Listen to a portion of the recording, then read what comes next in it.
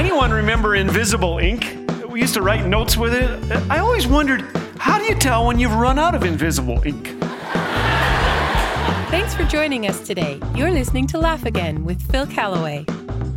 I consider ours a miracle marriage, especially when you consider that I proposed to my wife in a chain letter. Chain letters basically threaten terrible repercussions if you do not respond or forward the letter to at least 10 of your friends. There's a tombstone that says, died from not forwarding that text message to 10 people. Well, I've only sent one chain letter in my life. Here it is. Dear Ramona Bjorndal, do not throw this letter away. This chain letter was started by my ancestors just after the Great Flood, and it has never, ever been broken. Underlined exclamation points. To keep the chain going, all you have to do is marry me. This will include providing decent meals, clean laundry, and lots of love for the next 60 years. In return, you will receive my undying devotion, occasional flowers, chocolate, and access to my car keys until death do us part. If you break the chain, you will be destined to live a life of misery and boredom, much like the math class in which we are now sitting. Well, it was pretty clever stuff for a 10th grader, don't you think? And 4 years later, when I summoned the courage to show it to her, she laughed and agreed to marry me anyway.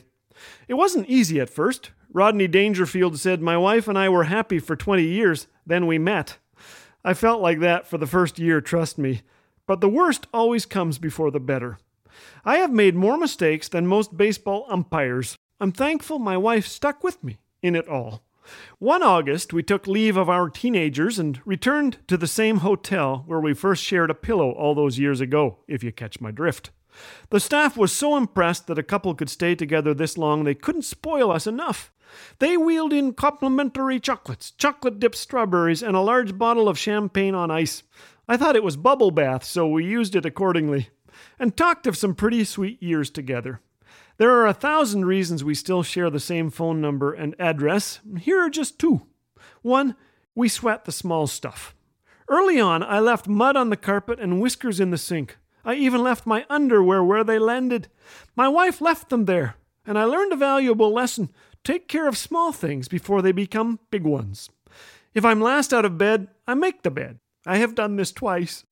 We go to bed at the same time, even when I'm not tired, and I kiss her lips before I shave each morning.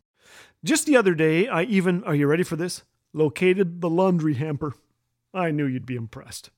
I guess you'd say we sweat the small stuff. Secondly, we left no alternatives. The first 3 years of our marriage were miserable until I got a divorce. A divorce from loving myself and seeking my own way. I was reading the book of Galatians in the Bible one night, and this smacked me. I no longer live, but Christ lives in me. I thought, Phil Callaway is dead. I no longer live, but Jesus lives in me. You know, I need to live like it. I need to get off the sofa sometimes and do things for her that I'd like done for myself. Divorce was never, ever an option. Neither was murder, and I am so thankful. Driving home from our getaway, I turned on the radio. Huey Lewis was singing I'm Happy to Be Stuck With You, and I tapped my toes and smiled, which is irritating when you're driving. But glue or chains don't hold a marriage together. 100 tiny threads do. Threads like trust, commitment, kindness, humility, gentleness, forgiveness, respect, and finding the laundry hamper doesn't hurt either. When we checked out of the hotel, our hostess congratulated us. That's a long time to be with one person, she said. Yep, I replied with a grin, but it would have been a whole lot longer without her.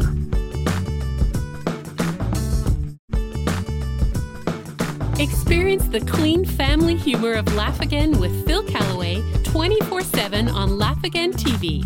Available on YouTube anytime.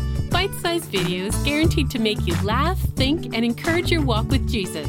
Just search Laugh Again on YouTube. And did you know that your likes, comments, and subscribes help get these encouraging messages in front of more eyes?